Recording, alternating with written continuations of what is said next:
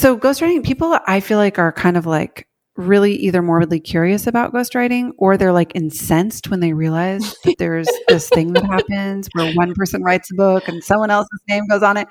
And I've done a ton of ghostwriting in my life and I've never talked about it publicly because it's weird and it's hard to explain to people. Welcome to the Find Your Voice podcast, a show where we believe in the power of the written word to create positive change in your personal life, your community, and the world. I'm your host, Allison Fallon. Whether you're an aspiring author or someone who swears they're not a real writer, we're here to show you how a regular practice of writing will help you access your intuition, make an impact, and find your voice. Join me for interviews with authors, writing prompts, and stories of how even simple words change lives.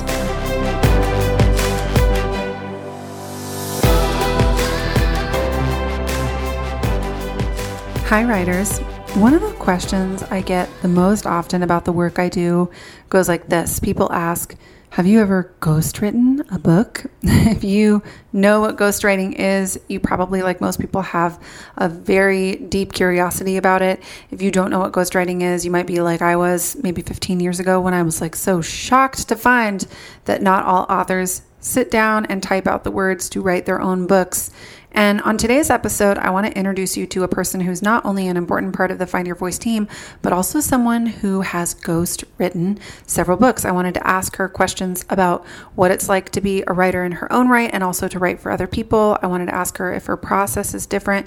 And I wanted to ask her all of the questions that you always all ask me about what it's like to ghostwrite. Yes, I have ghostwritten a handful of books. Ashley has ghostwritten almost as many books as I have, and she has a lot of wisdom to share. So I wanted to introduce you to my new internet friend and also a member of the Find Your Voice team. She's one of our new Prepare to Publish coaches, Ashley Abercrombie. Do you have a sense that you have a story you want to write, but you aren't sure you want to publish it? Or maybe you're definitely sure you don't want to publish, but the idea of writing your personal story sounds like something you might like to try? Finally, I have a resource for you. For over a decade, myself and my team at Find Your Voice have been supporting authors who have powerful stories that they want to publish in the format of a book. And over all those years, I've watched as the power of writing down a personal story brought clarity to these authors, brought healing to their lives, and ultimately helped them take back their lives from critics, from past mistakes, from a culture that wanted to define them or put them in a box. But until now, I didn't have a great resource for someone who wanted to write their story not for publishing, but for taking back their power. So if that's you, this is exciting news. Right now, you can go to writeyourstory.com and for free, you can download a simple worksheet that's going to walk you through the beginning steps of outlining your personal story. All you have to do is complete the questions on the worksheet, watch the videos, and I'll teach you not only how to tell your story, but how to take back your life by telling your story. I'm going to teach you how to know what's really interesting about your personal story, how to know where the story starts and where it stops, and I'll even teach you a trick that the pros use to take their writing from good to great. Don't wait another day to write your story and take back your life. Head to writeyourstory.com right now and download your free worksheet. Hi, Ashley. It's great to chat with you today. I'm so excited to be here with you. Thank you for having me. Of course. Well, there's a bunch of things I want to cover today with you. You and I share this in common, that we have been writing in some capacity for many years, and that has many times meant not writing our own words, but writing for someone else, which brings a whole different kind of unique angle to what it means to find your voice. But I guess that's a great place to start with the question that we always start these conversations with, which is, what does it mean to you to find your voice? I love this question because I am so very passionate about helping people find their voice because it took me so long to find mine. I think that I love to say that I had a PhD in pretending. I was just like a master performer. My entire life was driven by performance and pretending. And I think that I always felt the pressure to be someone else or to be better than I was or to constantly, put on airs or shrink myself down. And it took me a very long time to find my voice. So for me, if I could sum up what that means, it means to be a person person of integrity. And here's what I mean about that. Sometimes we think about finding our voice only in the public sector, in the public space. We think like, oh, we need to find what is our voice in, when we're speaking to crowds or we're speaking on, platforms. What does that mean? But for me, finding your voice is being able to be vulnerable and honest and consistent in all the different spaces that you're in. So from your home to your friendships to a faith community, if you have one, to a book club, a meetup, whatever you're a part of, school, if that's what you're doing. And then also, and that just extends to whatever public spaces you're a part of. And so for me, I wanted to be a person of integrity who could take my mask off, be honest about my life as appropriate in different situations, and really be genuine about who I am. So that's what finding your voice means to me. That's so great and interesting, because I've not, all the times I've asked this question, I've not heard it explained that way, but it rings true to me for so many different reasons. And one thing that comes to mind is a therapist was explaining to me once the difference between vulnerability and transparency. And I wonder if it kind of applies to this here, but she was saying like a lot of people when they're talking about vulnerability, what they really mean is transparency. So when we say the word vulnerability, we think that means like sharing everything with everyone. And what she was saying is actually vulnerability is just being who you are everywhere you go. And that there will be different layers of yourself that you share with different people. So in the public sector on your Instagram or whatever you publish in a book, will be you, authentically you, but that doesn't mean that you have to share every single detail of your life with every single person who's reading, versus your most intimate relationship with a partner or with a best friend or whatever is authentically you through and through. But there may be information you share in those closer relationships that's much more transparent. It's like she explained it like a sliding glass door to me, like someone can see in and they can see everything. And that was so helpful for me. I see a strong connection between that explanation and what you're talking about, that idea that, we're the same no matter where we go. We're the same, even though we might not say the same things. Exactly. I love how your therapist explained that, because I agree. And that takes so much pressure off of us. I got so tired of trying to please people and trying to show up and be what I thought people wanted me to be, which half the time is wrong anyway, because we make assumptions about what people want and expect from us, and we put our projections onto them and our presumptions onto them. And so often I felt like, gosh, every time I turn up somewhere, I never feel at home in my own skin. And for me, I really wanted to make that journey of just like, I am myself all the time, and not everyone's going to like that. But you know what? Overall, people tend to respond better to that because we are honestly who we are. Like what we say is what we mean. And I think that is, what more of the world needs. And we don't have to adjust who we were created to be in order to fit some standard or to please some person. We actually do get to show up and be ourselves. And that is what people need. Yeah. What role for you has writing played in figuring out who is the authentic you that's going to be showing up these various places? So I have been writing since I was a little girl, literally. I started writing at a very young age in elementary school. I got my first book award when I was in fifth grade at the state level. I was born and raised in North Carolina. I wrote a little mini book about how to help kids deal with divorce, even though my parents had never had a divorce until way later in my life. Oh, wow. But I wanted to help kids process pain. And that's because writing has always been a safe space for me to process pain. And so it typically is the first place I go when I need to process something that I'm afraid to share with others, or when I need to, it might come out in fiction, it might come out in poetry, it might come out in prose, it might come out in just a full throttle word dump. But writing, it has always felt like the through line of my life and the safe place of my life. And it's only been, in the last 10 years that I've really started putting myself out there in the public space when it comes to writing. But prior to that, it was just my safe place to find my voice and to be vulnerable and to say the things that you're not supposed to say. Yeah. I mean, same. You and I share this in common too. I know from our conversation a few weeks ago that we have both, and also what you just shared about winning that first book award, but we have both been writing for about as long as we can remember, and have always felt more or less, I won't put words in your mouth, but for me, I have felt more or less like I'm pretty comfortable owning the title of writer, even if it was kind of secret. Yes. But I know there are so many people who don't feel as comfortable owning that title. And we talk a lot on this show about why. why we have drawn a circle around this small group of people that we call writer, and everyone else has to be excluded. Do you, in your work with writers over the years, what have you seen about that? Like, have you watched people struggle with owning the identity of writer, and why do you think that is? Such a good question. Well, yes, I do think that I see people struggle with it. And I wonder if it has more to do with the social media world that we're living in, because prior to that, you could have a hobby like writing and call yourself a writer without that being your job.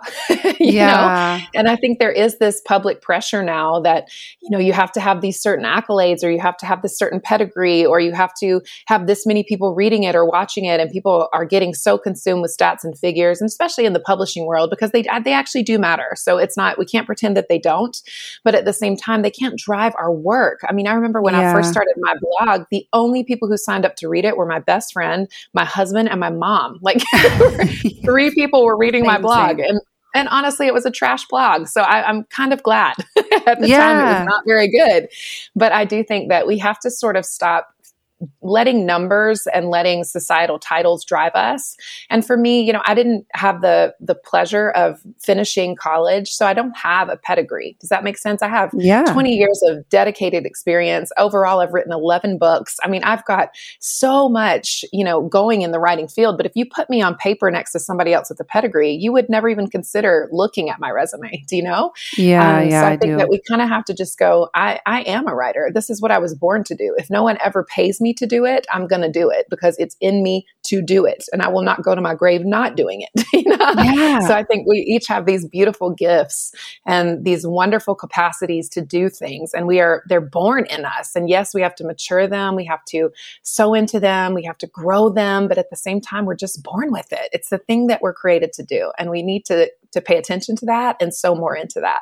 Yeah. And I think it's so important for us to be able to put off. I'll say this, that one of the things that I have realized, and I'm guessing you've seen this too, is that writing is a human instinct. Because writing is a form of communication.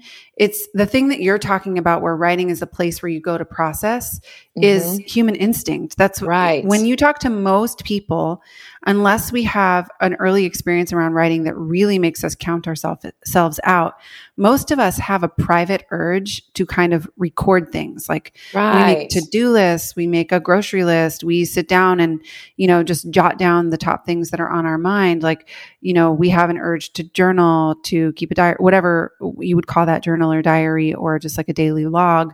I was talking with someone recently who had been through a really traumatic experience, who was saying she had this like compulsive feeling that she just needed to get the details down. She needed to see the facts on the paper.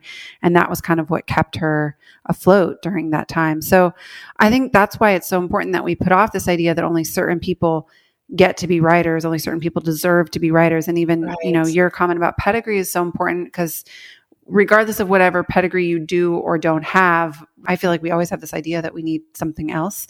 And if we count ourselves out of this activity, then we miss out on that very human instinct and human urge to kind of see ourselves on the paper. Yes, you are really saying some things. And I'm so glad that you have this podcast and can help people process that, because you're right. I never thought about the recording aspect, but you're so right. We make lists, we make notes. It's kind of like when we count out creative people, we think creativity looks a certain way, but we forget people with an administrative gift or organization. Like that is also a creative gift. Like it is amazing that an accountant can sit down and do what they do with numbers. Like we can be creative in so many different ways. And I think that what you're saying is really encouraging to let people know, that writing doesn't mean you have to publish a book to call yourself a writer or have a blog that 100,000 people read. Like that's not what writing is. Totally. So I really love that. And just the human instinct, that compulsion to do it, man, that's really powerful. Is that something that you have kind of coined on your own, or did you learn that somewhere? Is that an idea and a theory you have? Because it's tried and true, but just wondering where that came from.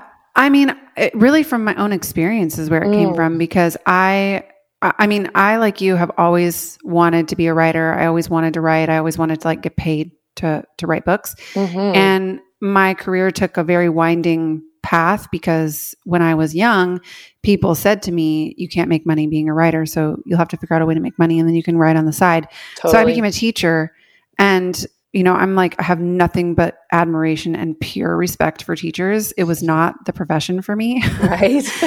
I taught in the public school system for about 3 years. And what happened was I was looking around me, watching how other people were way better at this job than I was and way more engaged.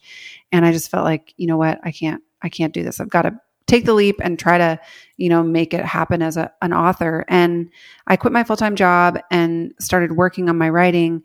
And even though the act of writing was so comfortable and comforting to me because it had been something I'd been doing my whole life, I kept bumping up against this feeling like, I don't know anything about the publishing industry. I, like you, have a degree from like a, sorry to my alma mater, but like a no-name liberal arts university in Washington State, like not anything anybody would have ever heard of. And I just felt like, gosh, I'm like in every possible way, I'm lacking in credibility as someone who could be an author. And I fought against that for most of my career, in fighting against the deep feeling that I knew I had something I wanted to share, and also feeling like, oh, I could put this down and no one's ever going to read it or care. And now I meet authors, not authors. I mean, I say that word, but I meet people who are aspiring authors or who are writers or who are terrified to say they're writers, who feel very similarly, who are like, I've got this story and I really want to share it, but it seems stupid. It's frivolous. It's dumb. It's self-indulgent. Nobody's going to read it. Nobody's going to care. Why should it matter? And what I want to do is empower and equip those people to be able to share those stories in whatever way feels right to them.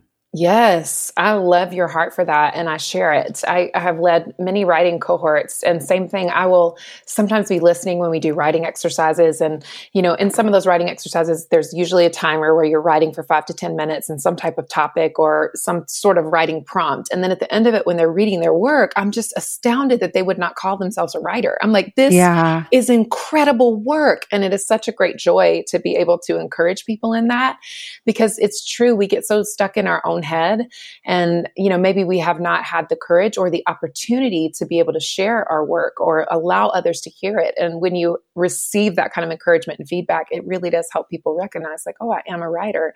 And I do think there could be something here with gender in the same way that many women don't call themselves speakers or preachers if they're in a faith field, because, they have never been allowed to or never giving access to a platform to be able to speak, but are incredible communicators. And so they won't call themselves speakers. And so I also wonder if there's a gender piece here when it comes to both writing and speaking, that women are taught from a young age implicitly and many times explicitly to not own their voice and to not tell their stories and to not speak up.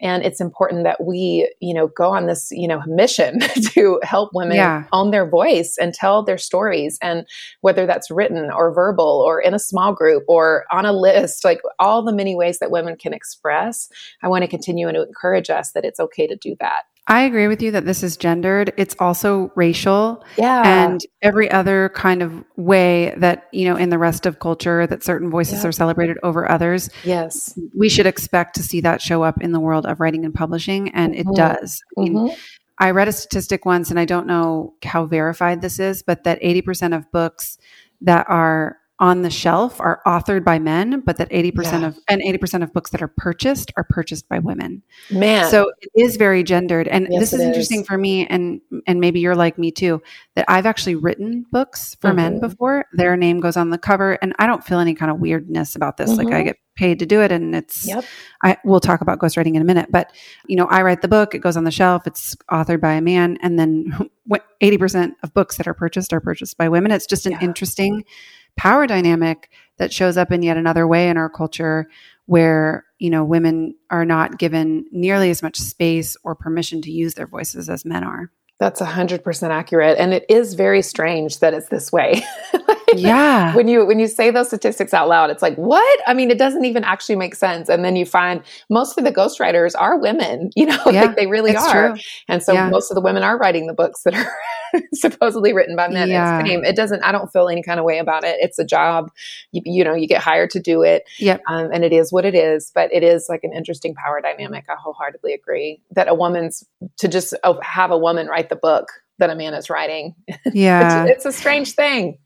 So tell me then, how did it happen for you that you felt the urge, the confidence, the, tenacity, whatever it was, to be like, not only am I going to enjoy this experience called writing, but I'm going to take my words and share them publicly on a blog or on Instagram or in a book. Mm-hmm.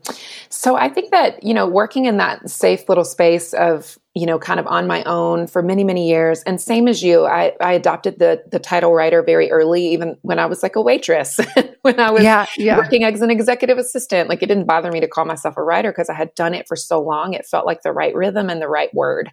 And I think that, I had to push through some of those barriers that we all do. Like, is the work perfect? No, it isn't. But should I publish it? Yes, I should. I had to push through, the barrier of feeling like no one's going to read this. And what does that say about me and my work? And I just had to remind myself, it doesn't actually matter who reads it. And it doesn't say anything about my work. There are plenty of writers who can run circles around me who don't have people reading their writing. And that was me for a really long time. And so I think just pushing past that inner voice that tells you not to publish, that you shouldn't put your work out there, that it's not good enough, that you're not smart enough, that your stories aren't good, that nobody would want to read it. You kind of just have to go, you know what? No, I'm a writer and I'm going to put this out there, and come hell or high water, whoever reads it, whoever pays attention to it, I don't care. And I thought, God, if just one person reads this, then that's a win for me, because I want to have my work out there in the world. And so that beginning stage of pushing past really came from dealing with mental barriers, and then also having a really encouraging group of friends who were just like, put your work out there. It's awesome. I love your stories. And they were always encouraging me. And for years, that's been true. So I think every writer needs a couple of people in their life who will read their work and give honor where it's due. And vice versa. When it's bad, they'll be like, that's bad. Maybe you should just rework just keep this one to yourself. Correct. You're bleeding on a page. Maybe that story's not ready, and you need that too. But we need encouraging voices around us to help us get it out there. So that's a different angle to this similar question, which is, how do you know when you're ready to share on a particular topic? I mean, you mentioned this idea of bleeding on the page, which, I mean, a lot of great writing comes from bleeding on the page. Yes. I think. Mm-hmm. So how do you know when you're ready to share on a particular topic? Mm-hmm. Okay, so great question. I mean, I have one heck of a background in a story. I mean, everything from addiction to eating disorders, abortion. I was sexually assaulted as a young woman. And I know I'm kind of rattling that off. And for a listener, that could be like, whoa, took a dark turn there. But I'm saying it casually more because it happened a very long time ago. And I've been writing and talking about it for a very long time, because I deeply desire to create spaces where people feel seen and known, and where we can share our pain and share our stories. And so that's a deep, abiding passion of mine. And so learning to tell these stories, it can be a tricky thing.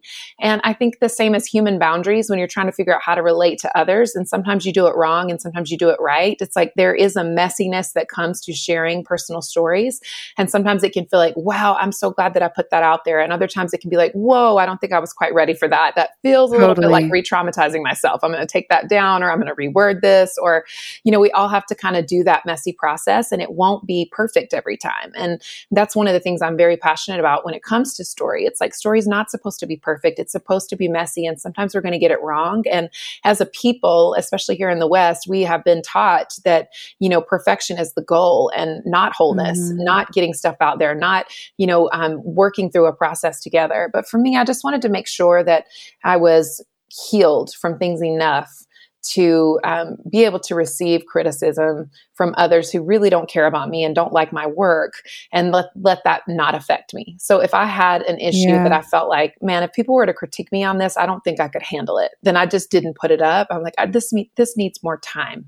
And then on some things, like, talking about abortion, for example, which I'm very passionate about doing, or talking about sexual assault, or the different things that I speak about on a regular basis, addiction, for example, I think that it helps me push. The reason I've gone through a lot of healing with group therapy, support groups, recovery work, great friendship circles, all the things, but also I can push through all the nonsense because I think to myself, there is someone out there who needs to hear a story for the first time. Yes. And I want to give them the gift of going second. And so I care more about that person than I do about someone who's going to be upset that I'm even talking about the issue, or they're going to label me a certain way, or they're going to, do the things that they they do because I care about the person who is in so much pain like I used to be. I care about the person who feels so isolated and lonely like I used to be. I care about the person who's thinking about making a step out of that difficult place that they're in like I used to be. And so for me, that allows me to push past story.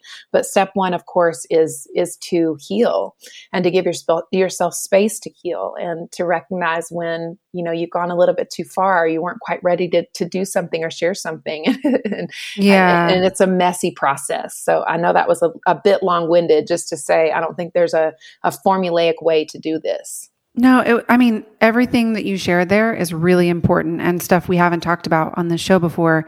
I've never heard anyone explain it that way about the messiness of sharing, just sort of like, it's like bumper bowling, right? Like you're trying to figure out like where the middle of the lane is. Yeah. And it's okay for it to be a little bit confusing and messy in the beginning when you're like, I'm going to share something, I'm going to see how I feel. And if I feel terrible, I can pull it down and I can decide not to do that again. But yeah, no one's ever talked about that before. I feel like we can get so focused on like having rules or guidelines or boundaries or knowing exactly how to do it. And the truth of the matter is none of us know exactly how to do it. We're all just figuring it out as we go. That's right. So that feels super important. And then the other thing you said that I just want to draw out and linger on for a second is this idea of remembering that there are people, like there's a real person, a single person out there in the world who reads what you've written and whose life, like a real human life that's really affected and changed by what you're saying. And this is important for so many reasons, but one of the things that I've been on a rant about lately is this idea of building a platform and how absurd it is. And I get a lot of pushback from people who are like, well, you need a platform to get a publishing contract. And sure, yes, you do. Yeah. But even if you have a quote unquote platform, which what does that even mean? Exactly. Let's just say, I have like 14,500 followers on Instagram or whatever, or someone else has 1 million followers on Instagram. Mm-hmm. Let's just say you've got that platform, these people on Instagram. The minute you begin to think about it as 14,500 people or 1 million people is the minute you lose sight of what you're really doing, which is speaking to a person out there who's really reading what you're really writing and it's really having an impact on them. As soon as we start thinking about it, like, well, how can I post something that's going to get more likes? Or, I just feel like it distorts what the beauty of the writing process is, which is that we get to like share our intimate, vulnerable stories with one other person. Yes. They get to have an experience with it that's transformative for them. And it's like, it's the connective tissue of being human. Ooh, the connective tissue of being human. You really are a writer. That's amazing. I love that. And I'm so with you. I feel like I've had to really make the switch on social media. My background is being a justice advocate, and I'm still doing that today. I was a pastor in the past, like a prison chaplain. I've done a lot of different work around, single individuals and cultivating community that is safe and sacred. And so I really love this, exactly what you're saying. And I've had to make the switch on social media where it's like, how can I serve? Like, if I have to turn up here because of the work that I want to do, which is true for me, then how can I serve? Like how can I add value? And sometimes that can be humor, like making people laugh, or sometimes that can be connecting with them on an issue, offering them a tool in my belt that I have that's really helped and blessed me. Like, how can I serve? And that has helped me so much on social media to not be driven by likes and not be driven by numbers and not be driven by platforms. Because yes, as you said, it is important for writers. Depending on your space, depending on what you're writing. If you're writing a fiction book, doesn't really matter if you have 300 followers on Instagram. No one cares. Like it's a different world. But in my field, I do have to care about it. So making that jump to how can I serve and who's on the other end of this and what would bring a blessing to their day or what would challenge them in their thinking, especially in this last like political polarizing season that we've gone through. I got a lot of pushback on some things that I talked about, and I don't care because it's like, there's so much misinformation out there. I want to be talking about issues like race, and I want to be talking about single issue voting, and I want to be talking about all of these things that are important to me so I can serve the people that are journeying with me and that are allowing me to journey with them, because that is such a better life experience in general. And then it makes, this whole social media thing less about my self-worth and who likes me and doesn't like me, and more about, hey, I'm turning up and owning my voice, and I want to encourage you to do the same. And I like that space so much better. So much better. You and me both. Yeah. Yeah. That idea that we're moving from social media being about validating our self-worth to being about how we can serve. So good. Okay. I want to talk about we'll get to the ghostwriting piece, but first I want to talk about your book because it's always a big moment in a writer's career when they decide to go from writer to author. Yeah. And it can be a bit overwhelming. I know from having done it and worked with so many other people who have done it. And there's this moment when you're like, I'm not sure I can do this, but I think I want to take what I've been doing, through blog posts or whatever else and turn it into the format of a book. Can you talk about what made you decide to do that? Yes. Well, for me, it was a lifelong dream to have a published book in the world. And for me, it was a lot about timing as well. Like it wasn't the right time. And I'm so glad that I didn't write the book that I just wrote 10 years ago, because I think that I had different beliefs and different values. And I think I would have said a lot of dumb things that potentially I regret. And so I'm so thankful that writing my first book happened when it did. And I wrote a book called Rise of the Truth Teller. And I really love the book. It is about owning your voice. It's about telling it like it is. It's about living your life with holy gumption. Like, how do you wake up with that kind of spirited courage every day in your ordinary life? How do you put 2 feet on the ground and keep going in this world that we're living in? And I wanted to use the lens of story, which clearly I'm so passionate about, to be able to talk about hard things. And I wanted to share from my personal experiences what it looks like to do that. And I really loved writing that book and making that journey. And it felt a bit more graceful than I think it would have had I pushed the publishing path earlier in my life. And so I think it did feel a bit more graceful. What I wasn't prepared for, though, I will tell you, is I didn't realize how much work authors have to do outside of writing. So I was unprepared for all the things that you do for free. It's like a 40-hour work week with zero pay, Oh, yeah. And, I do it with joy, but I wasn't prepared for that. And I wish someone had prepared me for it. Most writers out there they don't have assistants. They're creating content all the time that's free, that is downloadable, that is on social media, that goes alongside the book. And I was blessed to have a publisher that did do a lot of things for me, but at the same time, it's really all centered around launch. It's almost like wedding day, right? Like there's a preparation for a wedding, but then you have a marriage that comes next. And I feel like books are the same way. Like you have launch day for your book, and then you have the life of your book. Yeah. And I kind of was unprepared for that, for how to continue to put the book out there. And I faced a great deal of resistance in myself. I'm a very bad salesperson. So I don't enjoy being like, buy my book. And so I don't think that I've been as successful there as I'd like to have been. But I also think that I've tried to be as authentic in the process as possible. But those are the 2 things I wasn't prepared for, sort of selling the book myself and also all the work that is required for a book launch and then the life of the book afterward. Yeah. I mean, important points there to focus on. Number 1, if you're listening and you have a book you'd like to write, I tell all the authors that we work with at Find Your Voice that when you decide to write a book, you become not only a writer, but also a marketer. Yes. And so spot on. You're not only your own writer, but you're also your own salesperson, and nobody else is going to sell your book. Yep. It's all on you. And like you said, publishers will offer varying degrees of support. I find usually the support authors get there's usually an adjustment of expectations. It's much less than what the author, like an author signs a contract with a book, with a publisher, and they think like, oh, thank God, they know how to sell my book. Right. And the fact of the matter is they don't know how to sell your book. They're counting on you to use your audience and your expertise to sell the book. So a huge adjustment of expectations for so many authors there. And the other side of that is that I hear people complain, is probably too strong of a word, but talk about like the price of books and almost in a way like it's so much money.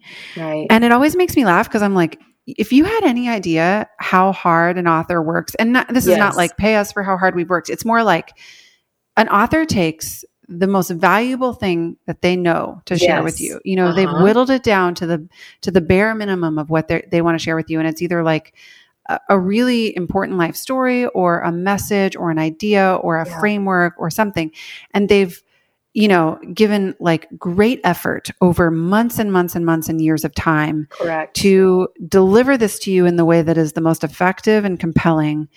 And they deliver it to you for the price of a movie ticket. Right. And people are like, gosh, books are so expensive. I wish I could own. And I'm just like, this is, you go to a movie and it's over an hour and a half. I'm like, this book is going to last you for weeks. You can take it into the bath with you and into bed with you. And it's like entertainment. But I think we've kind of gotten out of the mode where we find we don't think of books as entertainment. We think of it as education, and maybe we don't place as high of a value on that. But yeah, for those of you who are listening who consume books, I think it's just a helpful like reset of our expectations, or just a reminder to be like, every time I purchase a book, the author, first of all, gets 10% of royalties. So they're getting like 25 cents. Correct. Yeah. No one's making big money here unless they're selling like 500,000 copies. Yeah. And so you're getting way more than you're paying for. And I just think that's a good, happy reminder for consumers out there who read books. Such a good point. So there's a difference in writing your own book and writing someone else's book. And I'd love to talk about that. Can we talk a little bit about ghostwriting?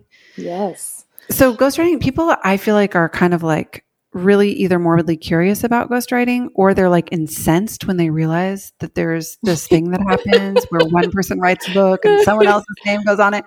And I've done a ton of ghostwriting in my life, and I've never talked about it publicly because it's weird and it's hard to explain to people. Right. But let's talk about, I mean, first start by just explaining to people who don't know what ghostwriting is. So there are a lot of authors out there that may have a full-time job or different things like that, or perhaps they're a full-time speaker and maybe writing is just not their bag. Like they are excellent speakers, but there's a big difference between speaking and writing. Like the written voice is so different than the speaking voice. So a lot of people need help making that transition. So many publishers and many people who would like to be an author will hire what is called a ghostwriter. And a ghostwriter basically signs a contract to commit to writing this book within a certain period of time. And usually that includes author interviews, transcripts, going through speaking videos, like all the different things, coming up with topics, working around chapters, engaging personal stories. And then the ghostwriter takes all of that kind of collateral and builds a book out of that. And when you build the book for the other person and writing that ghostwriting, you know, your name is not on the book. You probably get a thank you at the end in the acknowledgments, but you're not on the book and you sign up to do that. And part of that is, you know, what you said, people get incensed about it, but part of it is I really enjoyed it, to be honest. I enjoyed. Same. Yeah. I liked working with people, and maybe it's because I enjoy, like you, Allie, I enjoy helping people find their voice. And it isn't as if someone who's hiring who has the means and resource to hire a ghostwriter isn't doing quality work. Like they have a lot of content already. They have a lot of incredible stories. Like they are doing really amazing work. They either don't have time to write a full book, or it's just really not in their wheelhouse to do it. And so they hire a ghostwriter. Totally. Yeah, I always say that too. It's either time or expertise. Right. And it's not like someone couldn't learn, but when you have someone who's, you know, an Olympic athlete or running like a massive organization, and they've got, you know, a full-time job and then some already, they might have ideas that are really valuable to share with the world, but it's just not on the top of their priority list to like carve out the time to try to figure out how to make it happen. So I always think of it like, you know, a few different people bringing their skill set to the table. You've got the writer on the project, you've got the author who's the ideator, then you have an editor, and then you have, you know, a sales team, a marketing team. Everybody's bringing their separate skill set to the table, and it's this collaborative effort to bring a product into the world. Yes. You said it way better. Oh no, that's not true. Just adding. What is the difference in the experience of writing a book for someone else versus writing a book for yourself? Gosh. Okay. So I believe that it's a whole lot easier for me personally. Maybe that's not true of every ghostwriter. I'm glad it's true for you too. I'm glad you're saying this. Yeah. It's so much easier for me to write for another person. And the caveat there is if the person is so very inexperienced at the writing that they do turn over, it just needs so much work, because sometimes that editing process can just be pretty exhaustive. But if they just turn over full control to you, then that's easier. It's like, here, I need a story here. I need a thought here. I love this over there. I can just craft things well. And so I think that part comes so smoothly to me. And in a way, you know, it's not all on you. It's like, I'm not putting my full self out there. I'm writing in another person's voice. And so that feels so much easier than, you know, writing in my own voice and editing myself and figuring out what stories I want to share and say, like, because the onus isn't on me when it's not my book. So I enjoy it, frankly. And it's not a stressful process for me. It's an enjoyable process. And it's easier for me to write in another person's voice. It's also why I really enjoy, you know, copywriting and things like that for others. When I have the opportunity to do it, I enjoy that because it's so easy for me. I know. I'm with you too. It feels like the difference between writing as a job, like it's like you clock in and you do your work and you get a paycheck to do it and you clock out. And it's just sort of like the boundaries are really, the emotional boundaries are really clear because you're not too close to this thing. Yes. Versus working on your own, especially if you're writing a personal story or a memoir or or a project that feels like really close to your heart. It feels like there's just no boundary. At least for me, I'm always just like, it like permeates every part of my life and I can't stop thinking about it. And I'm kind of obsessive over it. And it never really feels like it's done. And, you put all these hundreds and thousands of hours into it and then you don't really get paid to do it. Totally. So it feels like a totally different experience that for me, I like attaching my paycheck to the first way and then making sure that my art that I'm sharing with the world, that I like to feel like, you know what, there's no expectation here. Like if this book sells 1 million copies, great. And if it doesn't sell a single copy, fine. It's not on you. Yep, totally. Yeah. I am so with you. And you're not the marketing team for that book either. It's exactly what you said. You're a piece in the long chain that you're one link in that chain. And I enjoy that as well. Like it has a beginning and thank God it has an end, unlike a book that you write. And I enjoy the long part of having a book in the world. So I hope you guys hear me. But at the same time, it is very different to go like this starts and this ends. Yeah. Well, one last question about ghostwriting. I'm curious if you can talk about the author's involvement in the process too. And you kind of touched on this, but one thing I always find it really important to emphasize is that this is not like an author goes like, I have an idea. You talk to them for 30 minutes and then you're like, I'll be back in 6 months with a book. Yeah, no. So just talk about how involved an author is in this process and the challenge of really getting the book to sound like them. Yes. Okay. So, for me, I've had the pleasure of working with people that had a lot of verbal content in the world. And so that was helpful for me because then I can listen to podcasts, I can listen to videos, I can be driving in my car and sort of start to adopt the person's voice.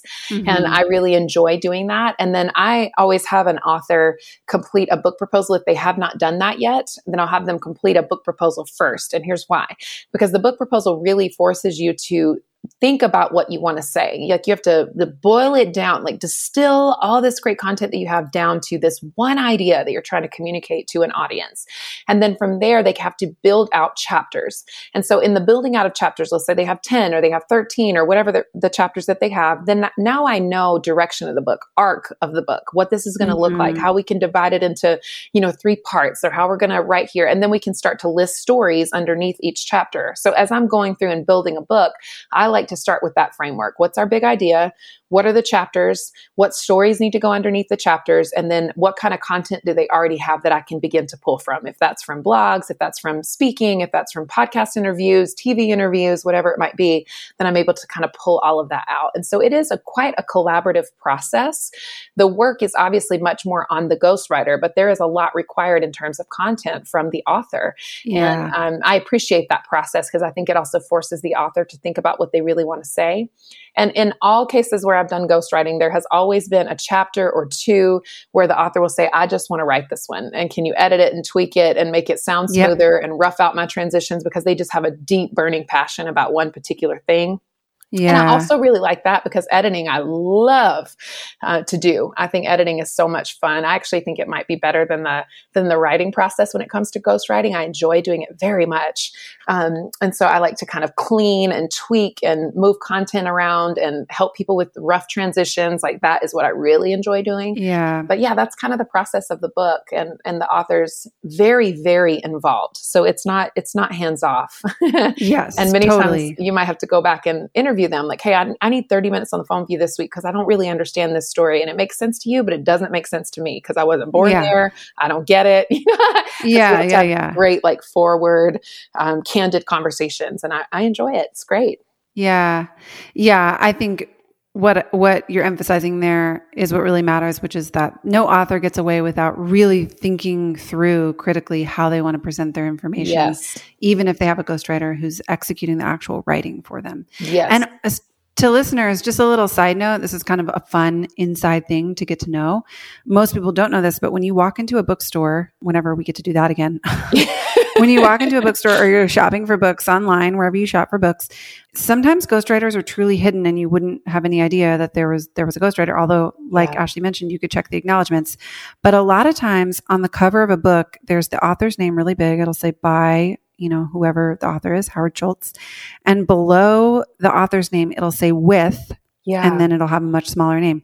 Usually that's the ghostwriter or co-writer on the project.